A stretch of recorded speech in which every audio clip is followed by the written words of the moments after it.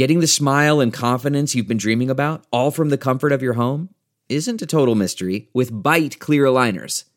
Just don't be surprised if all your friends start asking, "What's your secret?" Begin by ordering your at-home impression kit today for only $14.95. Byte clear aligners are doctor-directed and delivered to your door. Treatment costs thousands less than braces, plus they offer flexible financing, accept eligible insurance, and you can pay with your HSA FSA. Get 80% off your impression kit when you use code WONDERY at Byte.com. That's BYTE.com. Start your confidence journey today with Byte.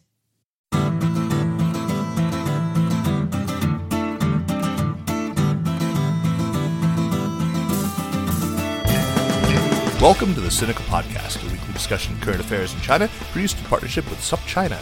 SupChina is simply the best way there is to keep on top of all the important news coming out of China, especially if you subscribe to our daily email newsletter, SupChina Access. And visit supchina.com to check out our wide range of reported pieces, our op-eds, videos, and, of course, podcasts. It's a feast of business, political, and cultural news about a nation that is reshaping the world. I'm Kaiser Kuo, coming to you today from my home in Chapel Hill, North Carolina. Joining me from Nashville, Tennessee is a man who clings to his vintage pleather clutch purse and Playboy brand belt buckle like his Trump-loving neighbors cling to their God and their guns. Mr. Jeremy Goldkorn. Jeremy, I should add, is now shorn of that fulsome thicket that once sprouted obscenely from his face and neck and is quite dapper looking, I have to say. Jeremy, a new Jeremy, greet the people. Hello, people. Yep.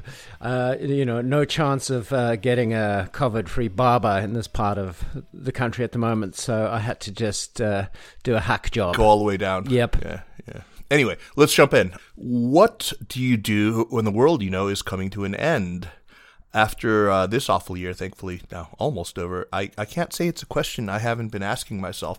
And if you were a resident of the old international settlement in Shanghai 80 years ago, facing the reality of Japanese occupation and a tenuous existence on the Gudao, the lonely island of the international settlement, the answer might very well have been, go to the racetrack and bet on the ponies. Our friend James Carter, Jay, has written a marvelous and highly engaging book about the city of Shanghai, featuring a diverse and fascinating cast of characters, all of them reckoning with the end of their world.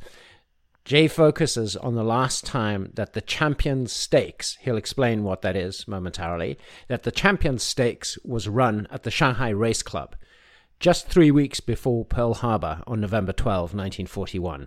It's a really good book, and I highly recommend it. Indeed it is. Jay is professor of history at St. Joseph's University in Philadelphia, and he's also the author of one of our favorite columns on SupChina, I think I speak for both of us, which is called This Week in China's History, which he's been contributing since it was June of this year. And he's covered stuff from the Tiananmen protests of '89 to the Boxer Uprising, from the Taiping Civil War to a Sino-Russian basketball game in 1926, and from the McCartney mission to the arrest and sentencing of Uyghur intellectual Ilham Tohti in 2014. It's a wonderful column, and we're extremely grateful to Jay for contributing it.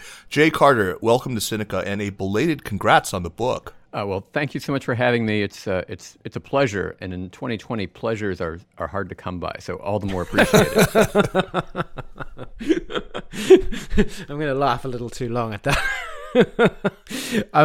Jay, I am curious because horse racing is something I knew next to nothing about before reading your book. I never read Seabiscuit, and I have never even been to a racetrack, let alone watched a horse race at a racetrack. So what did you know about horse racing before you started researching this book?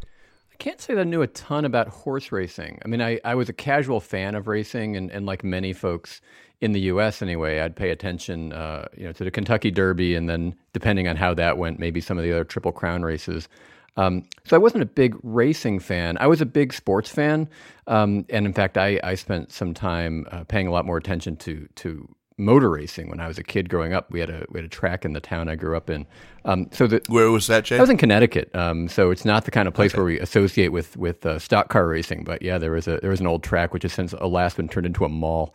But in terms of racing, I really came at it from the attraction to sports, and then the idea that sports was a way that you could see different people from different places coming together and doing their thing. And so, well, that that caught up with my day job as being a China historian, and all came together at Champions Day.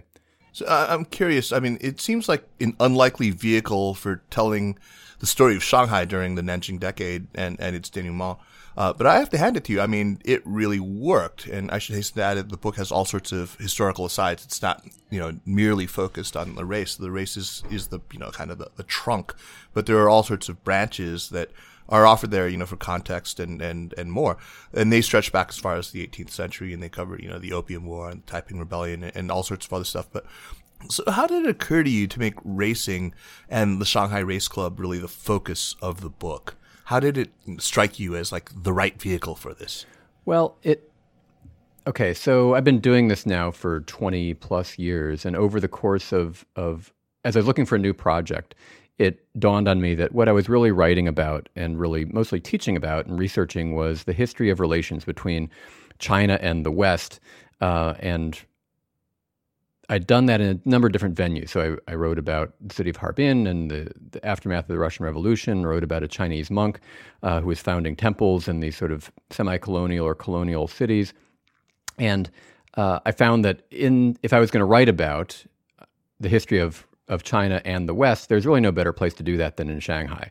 And so when I spent my first trips to Shanghai, I looked around the city. I hadn't been there. I'd been in China for more than a decade, of working mainly in the north before I ever set foot in Shanghai, and found this big oval in the center of the city, People's Square, which of course isn't square.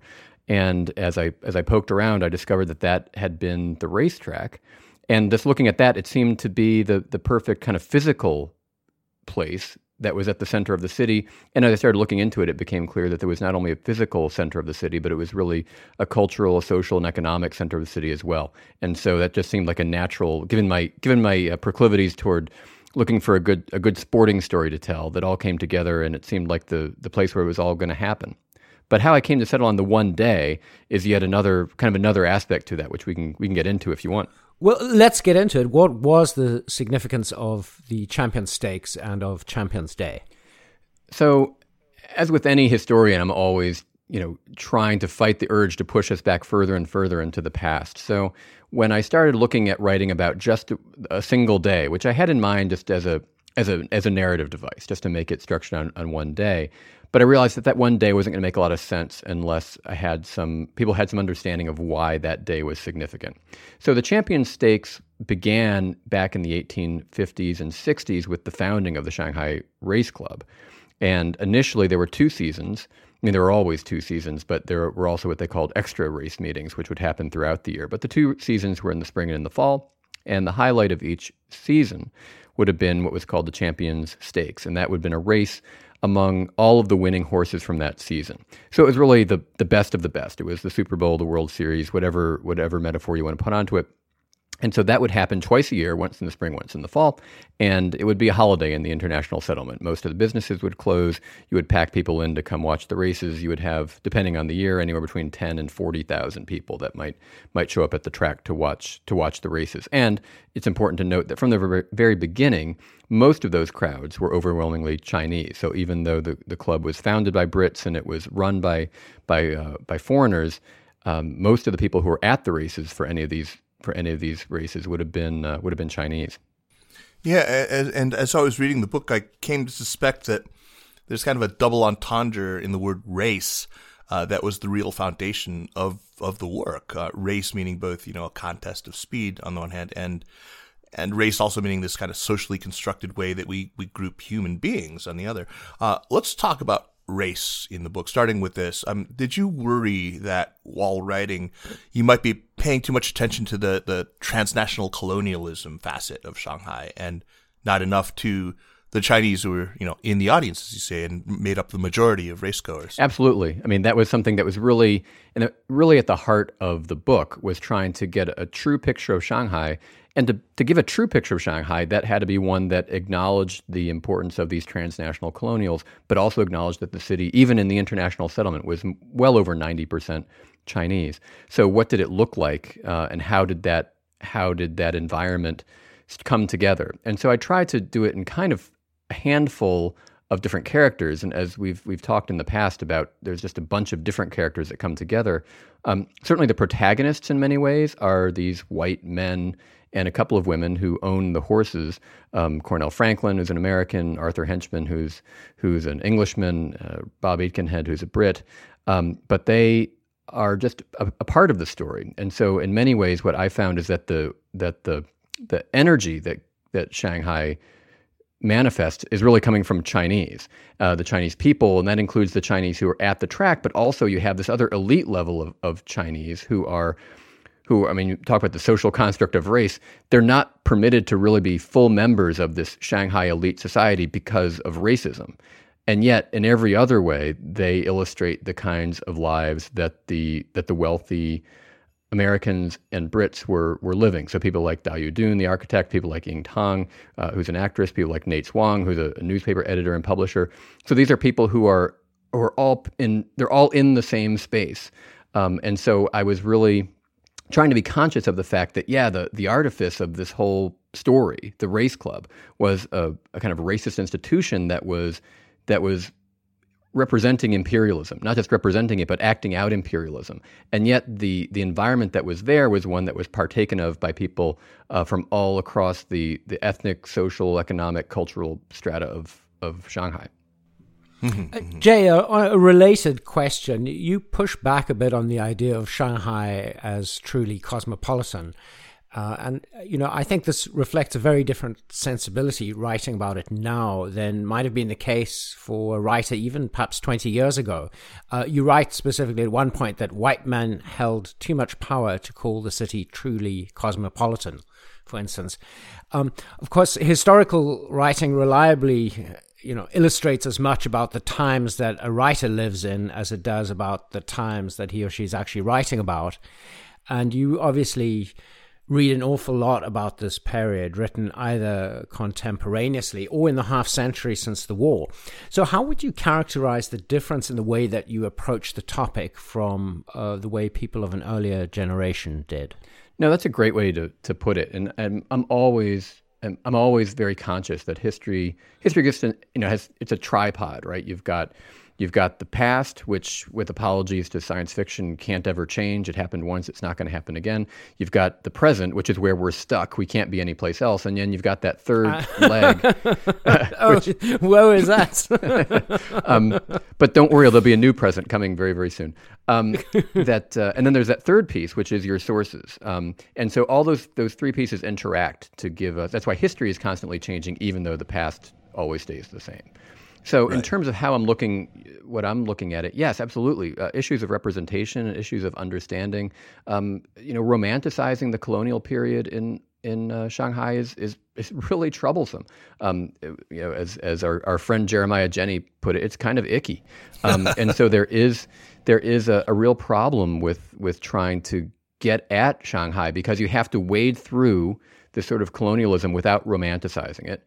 At the same time, I think that in the communist era, you've got a historiography that comes out about Shanghai as being really one of Dante's circles of hell, because it's just defined by exploitation and by cruelty and by all sorts of, to quote Jeremiah again, ickiness. But I think that all those things are present together, and I think if we leave any of them out, we do a disservice to our understanding of the past.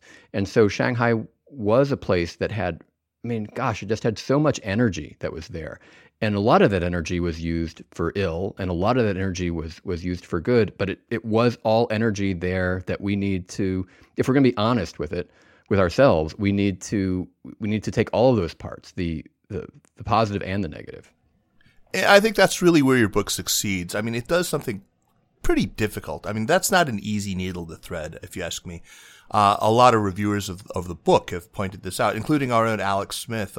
She reviewed the book. I'm sure you saw it. It was on our site. And she talked about how you complicate some of the narratives around Shanghai and about China. And, we've just talked just now about how you complicate that kind of, modernist cosmopolitan narrative. But also, Shanghai as the epitome of Western imperialism. It's not that either, right? you managed to push back on the whole narrative of, just colonial exploitation. But, still, you don't downplay the realities of like the May 30th movement, or, the Shanghai massacre that precipitated that, or, the realities of racial discrimination. So do you have a rule of thumb? I mean, this is something that I think, listeners to this show, a lot of them, try to write about China, and it's a difficult thing to do. What are the rules of thumb you rely on when you try to navigate this? Or do you just sort of have an innate instinct that's just been honed by time and experience? How do you approach this? I don't know if there's a rule of thumb. I have to say that my editor at Norton, she pushed me really hard, and the book is immeasurably better because of her input and some of her colleagues who kind of looked at things and come at it from a different angle. Because I guess the rule of thumb is to never be comfortable. Because anytime something seems like that it's unproblematically great, that probably means that there's a problem in me, that I'm not understanding what the problem is. And at the same time, if it seems unproblematically bad, that also means we need to dig a little bit harder to get at what's really going on. So I don't know if I have a rule of thumb, except that if things seem to be too easy, it means that they probably are, and that we need to do better. That said, it struck me that writing about the Shanghai Race Club was, in some ways, a perfect way to get at the kind of complications we've been trying to talk about. Can you tell us about race and the Shanghai Race Club, and about the International Recreation Club and how it was created in response largely to the exclusion of Chinese from the Shanghai Race Club? So the history of racing in China, now, of course, Chinese people and people in East Asia, whether they were part of what we now call China or not, they've been racing horses for a long, long time. But the notion of horse racing that we might recognize on our TV screens in a normal year come May is something that comes from with the British. So almost as soon as the ink is dry on the Treaty of Nanjing, you have race courses set up in Shanghai and in Hong Kong. And in fact, the two never quite come to agreement as to which one was first. Hong Kong was probably first, but don't tell that to the folks in Shanghai, at least at the time. So these race clubs, they sprang up alongside imperialism. So they come up in all the treaty ports. By the peak of all this in the 1920s, you had race clubs in multiple cities, and several cities, including Shanghai, Beijing, had more than one racetrack. So in Shanghai, the issue was this. The people who founded the race club in the 1850s wanted to replicate England. They decided to do it in a way that was racist and imperialist, and they did so by excluding non-white members. So you had to be white to be a member of the Shanghai Race Club. Now, that didn't mean you had to be white to go to the races, but it meant to own a horse, to be a member of the club, you had to be white. And this went on for a little while, and then at some point, some of the folks and I use the word loosely, some of the gentlemen in the club, they determined that they didn't want to even have any non-Europeans in the grandstands at all. So they made it that you could to attend, you had to be a member. And of course, since to be a member, you had to be white. That meant that there were no Chinese there. So two things happened in response to that. One, and most positively, the Chinese members. The Chinese horse owners, because there are wealthy Chinese in Shanghai, and they founded their own track. They went and founded a new track up in Jiangwan, which is to the north, up near where Fudan University is, and has another part to play in the Champions Day story. But they started their own race club, which wound up being financed, in fact, by Europeans, and so the membership was mixed. And then, in fact, a third race club gets founded out near where the Yangtze enters into the sea, and that one excluded Europeans. So it's a Chinese-only race club. So the Yangtze-Pu. The Yangtze-Pu. Now, the thing that happened back in the race club is I said two things happened. The other thing that happened was that the Europeans recognized that actually this wasn't very much fun, having this without any people there, because the crowd was so diminished. And so then they changed their policies to admit people of all races and nationalities into the grandstands, though never into membership in the club. So that year, that period when they were excluding Chinese altogether lasted just a few years. But the consequences, I think, were were serious because they made the people kind of a little more cognizant of the hypocrisy that they were advocating in trying to have this whites only institution in the center of 90% Chinese city. I guess we could call that colonialism. Yeah, for sure. Oh, so we've talked about the people in the stands, the people who own the club, who own the horses that raced. But what about the horses themselves? I mean, they talk about the Chinese ponies. Are these all the sort of short-legged, really kind of small ponies that you see in Mongolia, or were you allowed, for example, if you brought in an Arabian? I mean, it doesn't seem like it would be a very fair race, right? No, and this was constantly at the people worried about this all the time. So, just your first question. So, yeah, these ponies were pathetic looking, I think, by the standard of most horse owners today. They weren't thoroughbreds. Yeah. They weren't even properly horses. They were these Mongolian ponies. Which, have you seen these Przewalski horses?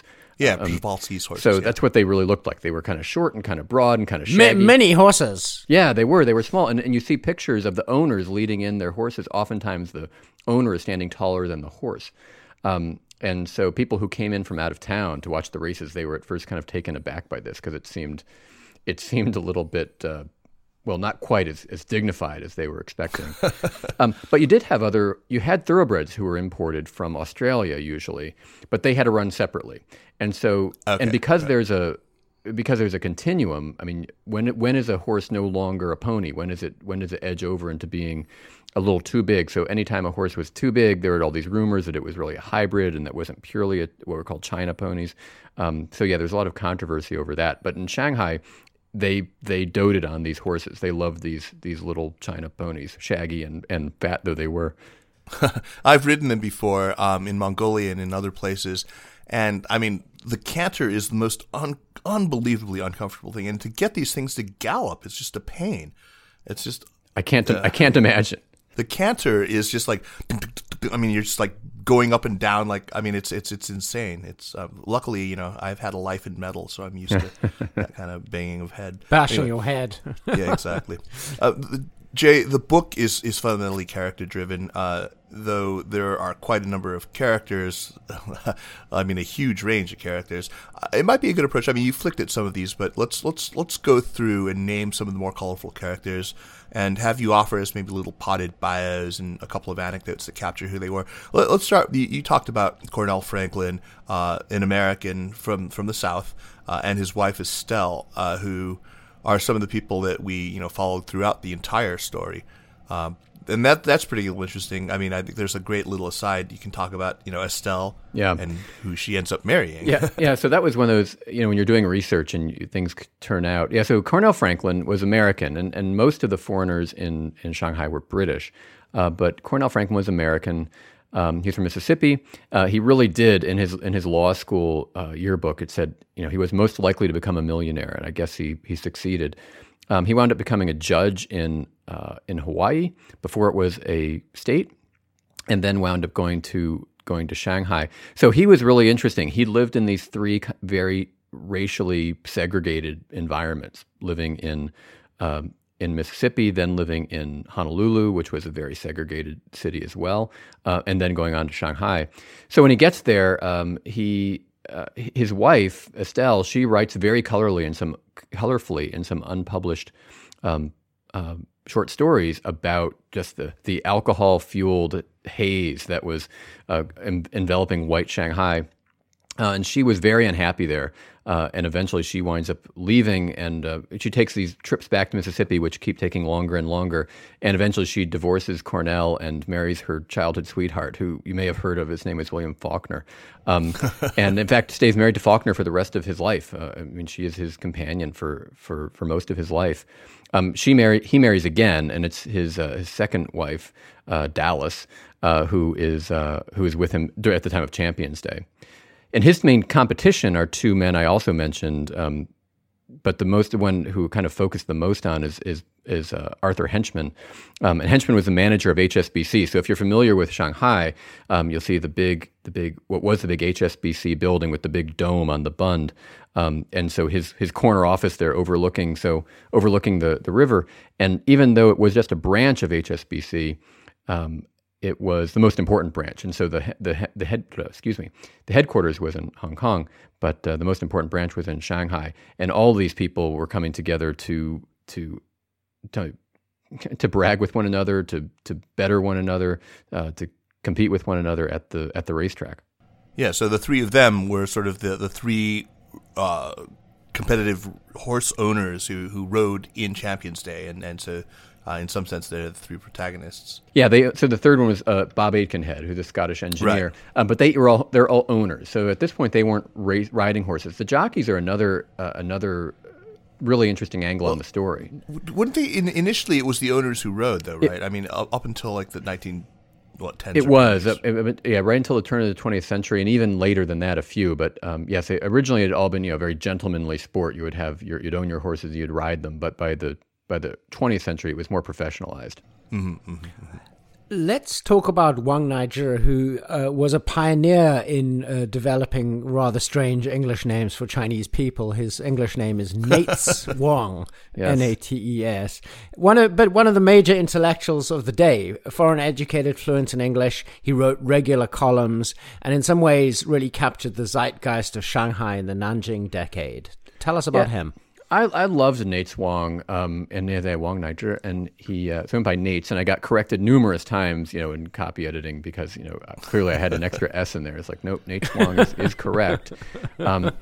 So Nates Wang, he's the kind of person who this is where it's a little bit limiting to be an historian, because I really wanted to have him as a more prominent character. I just scraped together all the sources I could about him, and I couldn't, I couldn't figure out when he was born. I couldn't figure out when and how he died. But for about 10 years, I had a pretty good track of what he was up to. So he was a magazine editor. And he was a translator, he was an actor, and he was present in the International Settlement. He was living right near the racecourse in the International Settlement. The place that you saw him the most in the historical record was, and you all may know this from different conversations, but there are these great archives of the Shanghai Municipal Police. And so he was interviewed by the Shanghai Municipal Police in 1938 because he had written... He had not written them, but he, as publisher, had published some articles that were considered too critical of the Japanese. And this is where the politics get very complicated. So the British, who are running the International Settlement, well, at this point, Shanghai is now completely surrounded by Japanese armies, and so the British are quite sensitive to the fact that they're really only able to stay there because the Japanese are allowing them to. They know there's not a whole lot they can do about it. And so when Nates Wang publishes these anti-Japanese screeds, that raises the ire of the British police, who tell him in no uncertain terms that he needs to cut it out. And so you get these cross currents of nationalism, because obviously the Japanese are not at war with the British. They're kind of cooperating, but they're kind of antagonistic to one another. China is occupied by the Japanese, and yet you've got this free city of Shanghai, which is only free because it's occupied by colonizers. And that just kind of gives some sense of what a mess it was to be in Shanghai in the late 1930s. Indeed. Jay, you also write about the playwright S.I. Xiong, or Xiong Shi, who was also educated abroad. He wrote a successful play called Lady Precious Stream, featuring one of the big names on the scene at the time, a clothing designer and entrepreneur named Ying Tang, who is apparently also a very talented actress. Can you talk about the play and about Ying Tang? Yeah, so S.I. Xiong's play, Lady Precious Stream, is something that, it's one of those I mean, I don't know what the current example of it, almost by definition, I don't know what the current example is, but in the 1920s and 30s, well, 1930s, this would have been an enormously important piece of art. It was played in London to rave reviews. It was considered to be really one of the most important examples of cross-cultural interaction. So it was written by a Chinese. He wrote it in England while he was there. Went to go study, do a PhD in literature, and it was based on an old Peking opera, and it was then produced in Britain, and then it was produced in Shanghai, where it was the starring role was played by Ying Tang, who, as you said, she was a socialite, she was a fashion designer. Her father was a doctor who tended to both Chinese and English patients, and so as a result, she wound up performing the play in Shanghai, but then she got an offer to go to play it on Broadway. This is one of the most interesting parts of the book to research because it was one of the places where I had both a Chinese language record and an English language record that were talking about the same things and to get their different perspectives. And both sides were very excited about the prospect of this play, which was then going to be produced in New York, and it was going to be a product of China and of the West and of Shanghai. They were really excited because it was going to illustrate Shanghai. And then it fell apart. So it still went up in Broadway, but Ying Tang didn't play the lead role for reasons that seemed to have something to do with her divorce. And now Lady Precious Dream, I mean, it's still performed now and again. If you Google it, you can find usually student organizations doing presentations of it. But it certainly is something that before I started researching this project, for instance, I wasn't familiar with it, and I think that's common to most people in my situation. Right. The modern equivalent is the Three Body trilogy. It'd have to be. Is that going to fade from our memory quickly? No, it's not going to at all. But I mean, it's the same thing. It's Chinese work that's been sort of feted in the West and is now being made into a Netflix series and that sort of thing. Right. There's a lot in the book about urban planning, about architecture, about a very deliberate effort by people in Shanghai, whether they were Chinese or foreigners or something between, to create a synthesis. Actually, I think that's one of the book's big themes, is this idea of blending or hybridity, and it shows up a lot. But let's talk about, you mentioned the district of Jiangwan, the area north of Suzhou Creek near where Fudan is, and the ideas and the individuals that are behind that district. It's not really something I'd known much about before, and I'm now really eager to see what's still there. So talk about Dong Dayo, Da Yu Dong, and his vision. Yeah, so Dong Dayo is the person who, so many of the people in this book are what are now very commonly known as anti-heroes, because they're people who they're the protagonists, but you can't really root for them because they're mostly kind of nasty. Dong Dayo is an exception to that. He is. I have no problem calling him my favorite character in the book. So he was born in Hangzhou in 1899.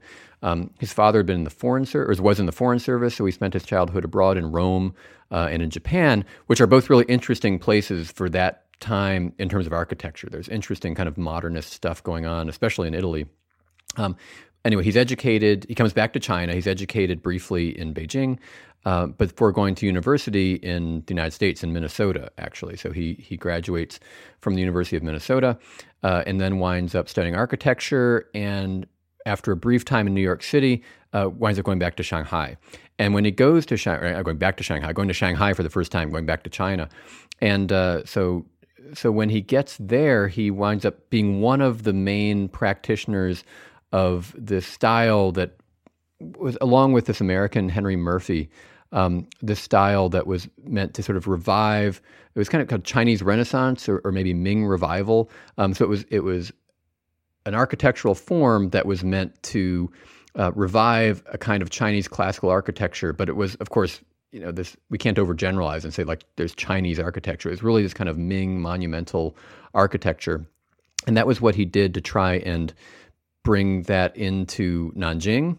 When you saw the building of many of the new capital buildings when they moved the capital there for the Nanjing decade, and in Shanghai something a little different goes on. So in Shanghai, it's a combination of these sort of Chinese Renaissance buildings, which are meant to clearly demonstrate that this is a Chinese counterpart to the foreign-dominated buildings down on the Bund. But at the same time, it's not trying to be frozen in time. It's not trying to be locked into an Orientalist kind of fantasy.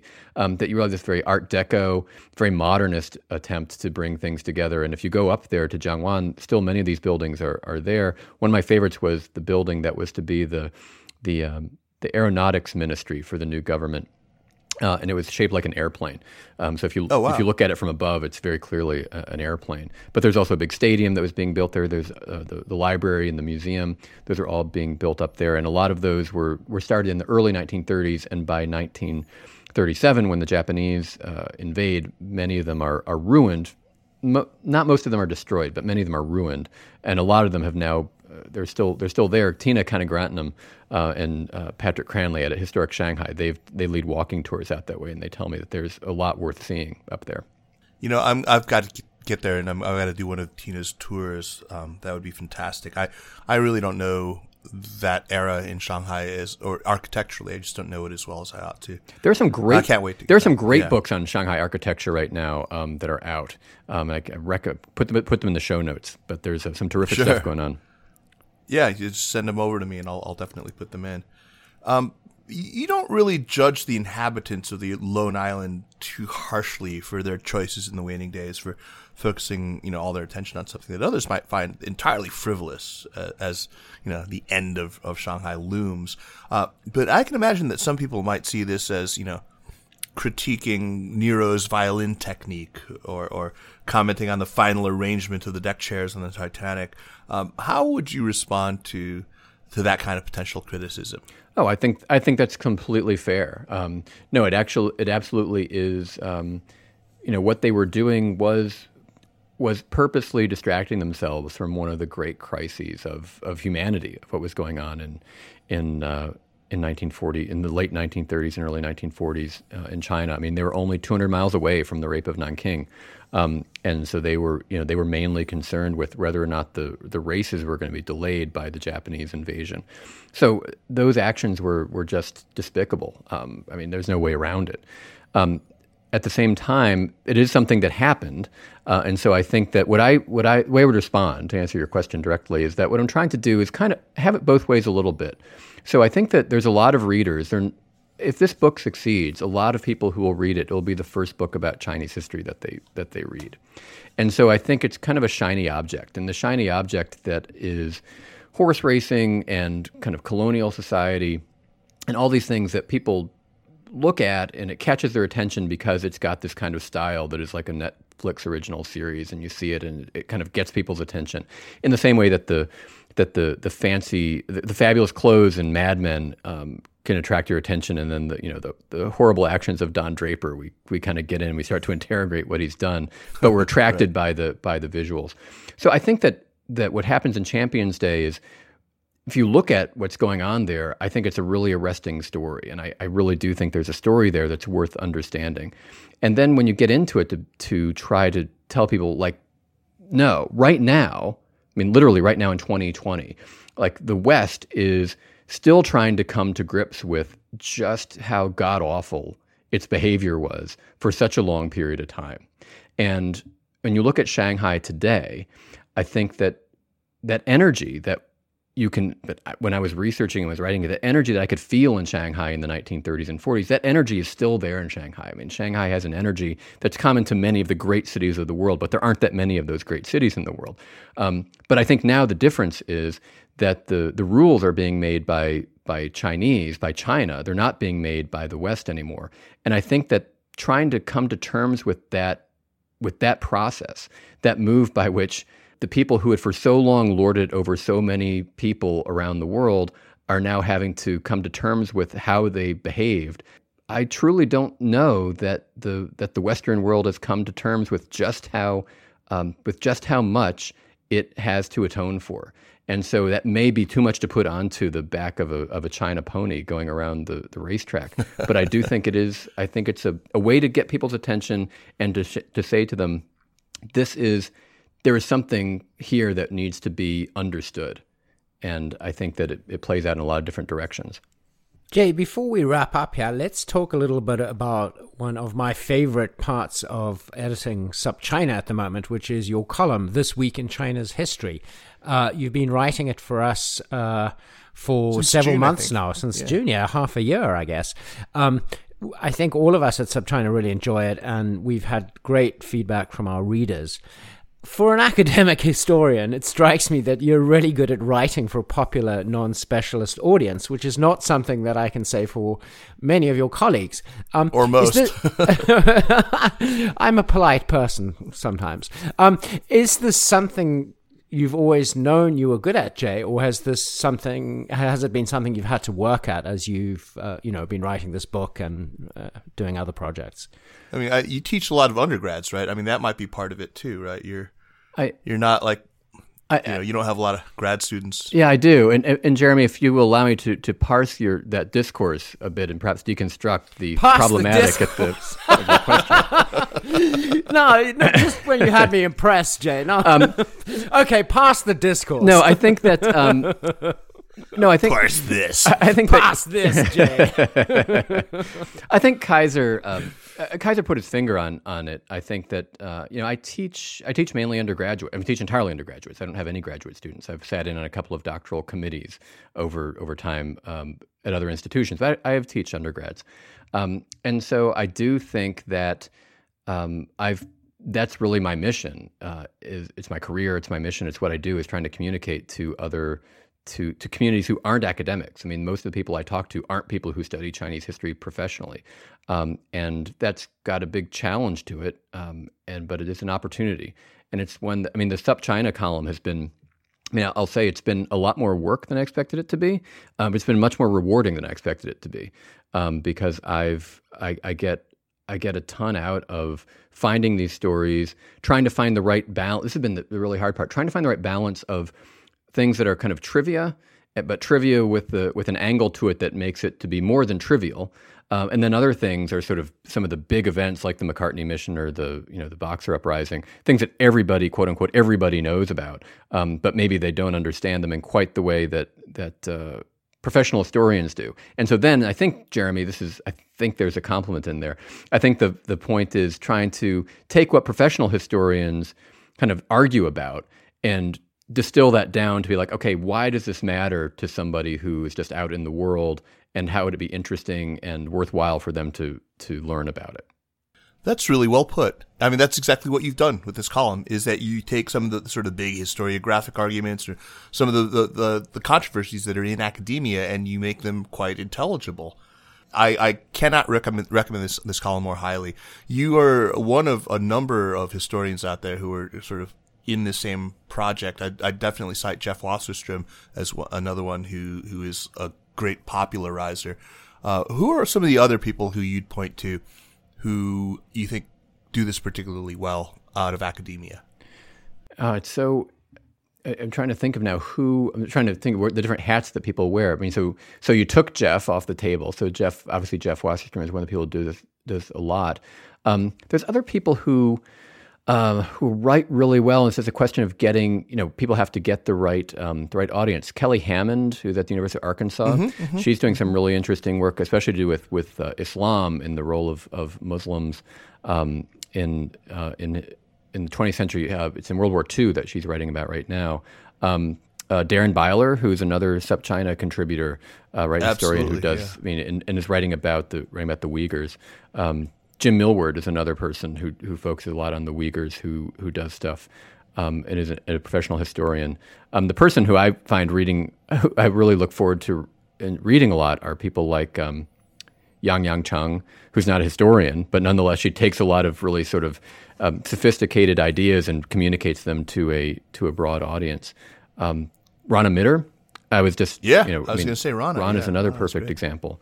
So there's a lot. I think Jeremy's points are well taken, and if I were not talking to him, I would probably take up that position, because I have very little patience for when I listen to somebody talk and I have to look up the words that they're using when there's a perfectly good word they could have already used. But I do think that it's a bit of a straw man to talk about how academics are talking, and they're in the ivory tower navel gazing, because I think that there's a lot of people who are out there really trying to engage the public, and I think a lot of them do it really successfully. Kevin Kruse doesn't do this for China, but doing this for American history. He's one of those people who's out communicating with fighting with Dinesh D'Souza as well. So there's a lot of people out there. A lot of people fighting with Dinesh D'Souza for sure. There could always be more, though. Let's just cannot stand that prick. I just cannot stand that prick. My God, Jay Carter, what a pleasure having you on the show at last. You have been such a friend to us, to Sinica and to Sup China. I'm glad we could finally do this. So let's move on to recommendations. But first, really quickly, I do want to remind everyone that if you like the work we're doing with Sinica and the other podcasts in the Sinica network, then the best thing you can do to help us out is to subscribe to SupChina Access for just $88 a year. You get a wealth of news on China delivered to your inbox every weekday. We've got, I think aren't we running some kind of a deal, Jeremy? Isn't it like some half price thing? There's a special festive season deal, which you can find on our website on our Christmas shopping list. Oh, yeah. Check out our... Well, sorry, I'm in America now. We can't say... Or we can say Christmas. What are we supposed to say? Holiday season. Holiday Hanukkah, season shopping. Diwali, Ramadan, right. Christmas shopping list. All right, recommendations. Jeremy, kick us off. What you got? So something to depress you called Black Wave, Saudi Arabia, Iran, and the Rivalry That Unraveled the Middle East, a book I'm about 3/4 of the way through. Really I read fascinating. it. It's great. Yeah, she's terrific. The author is Kim, I don't know if you say Gatas or Khatas, and it's a horrifying history of how the last 40 years of geopolitics in the Middle East has led to the situation that what was once perhaps the most cosmopolitan part of the world is today what it is. I recommended that very book on the show before. I guess you didn't listen to that episode, Jeremy. That's okay. Oh, right. No. I think it's definitely worth a second recommendation. Black Wave is great. Yeah, Kim Gatas. Fantastic book. I mean, yeah, as you say, very depressing, but very relevant in light of Saudi Arabian complicity in the recent assassination of Iran's top nuclear scientist. And of course they were complicit. I mean, come on, Netanyahu and Pompeo both met with the crown prince just like days before the assassination. So, hey. Since that's been recommended before, let me hit you with a piece of escapism that is absolutely delightful. A writer called Lawrence Block, a new discovery for me, recommended to me by my father. And he has a series about a hitman called Keller. The first one is just called Hitman, and it is the most wonderful stuff. You find yourself absolutely, sympathizing with this character who is a hired assassin. And it makes it easier to contemplate the world than reading Black Wave, I have to say. All right. Hitman. Jay, what do you got for us? I'm gonna cheat, as seems often to be the case, and give you two, just because I've been reading both of them and I couldn't decide which one to choose. So one is one I think you may have recommended already, so it can be quick, which is Gordon H. Chang's The Ghosts of Gold Mountain. That's the story of Chinese immigration and the railroad. But more than any other book, I think it really illustrates what was going on and how that kind of migration paralleled so much of what was going on with European migration to the East Coast. And I think, so Kaiser, you grew up, well, I guess you're from Buffalo, but you grew up in the West Coast, right? Spent a lot of time there. Binghamton, sorry. Now I put my foot in it. But I know that, I think on the East Coast, there is such a bias toward Europeanness having come into with immigration, and I think that this Ghost of Gold Mountain really gave me an understanding of how those two immigration movements, the movement from Asia and the movement from Europe, what commonalities they have, what differences they have, and it's just beautifully told. So I would really emphasize Ghost of Gold Mountain. Again, that's Gordon H. Chang, the good Gordon Chang, not that other Gordon, the bad Gordon. I will leave that to you to say. Yes. Gordon G. Chang. And then the other book... There's the Gordon Chang with a very bad track record of predictions. You could call him that instead of bad. A broken clock is right twice a day, right? Yeah, I know. It probably will be pretty soon. The other book that I've been reading and I'm just really enjoying a ton is, maybe you're familiar with, it's called The Floating Coast by Bathsheba Demuth. So Bathsheba is a professor at Brown, but the subtitle is An Environmental History of the Bering Strait. And so it's looking at that whole area of what she calls Beringia, so Alaska and then the Soviet Far East, the Russian Far East. And it's an environmental history, but it's also, it goes from the Cold War to fur trading, the way that climate change is affecting that whole region. And it's woven together with personal stories that it's rare because of the way that it does something that I value really, really highly, which is to take these big historical processes and make them real with individual stories. And I think, so The Floating Coast, it's published by Norton. It was out last year. I think 2018 is when it's published. But it's a terrific book. your book is published by Norton, is that correct? It is. Yeah, so you're just like plugging Norton books. I'm now, plugging. They paying you for this? Well, Ghost of Gold Mountain was not, so there we go. Okay.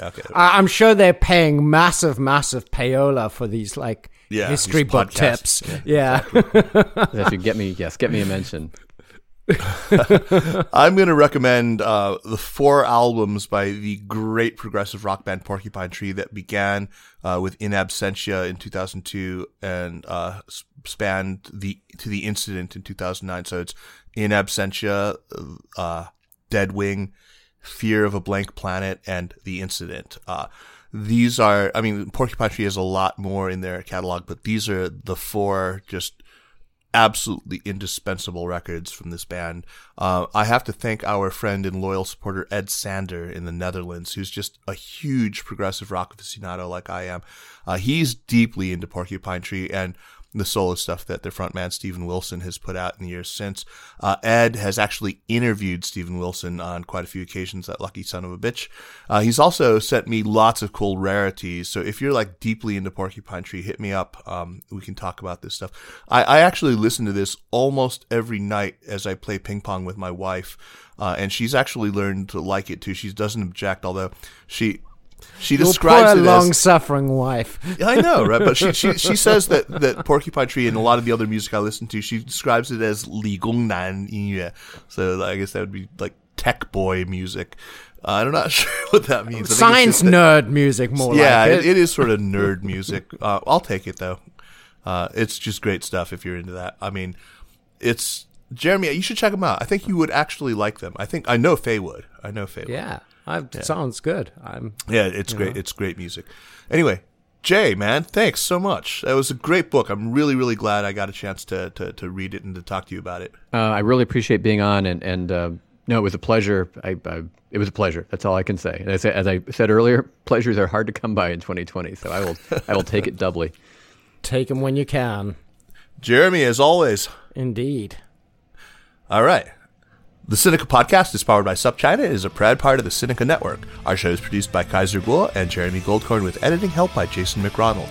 Drop us an email at sinica@supchina.com, follow us on Twitter or on Facebook at SupChina News, and make sure to check out all the shows in the Sinica Network. Thanks for listening, and we'll see you next week. Take care.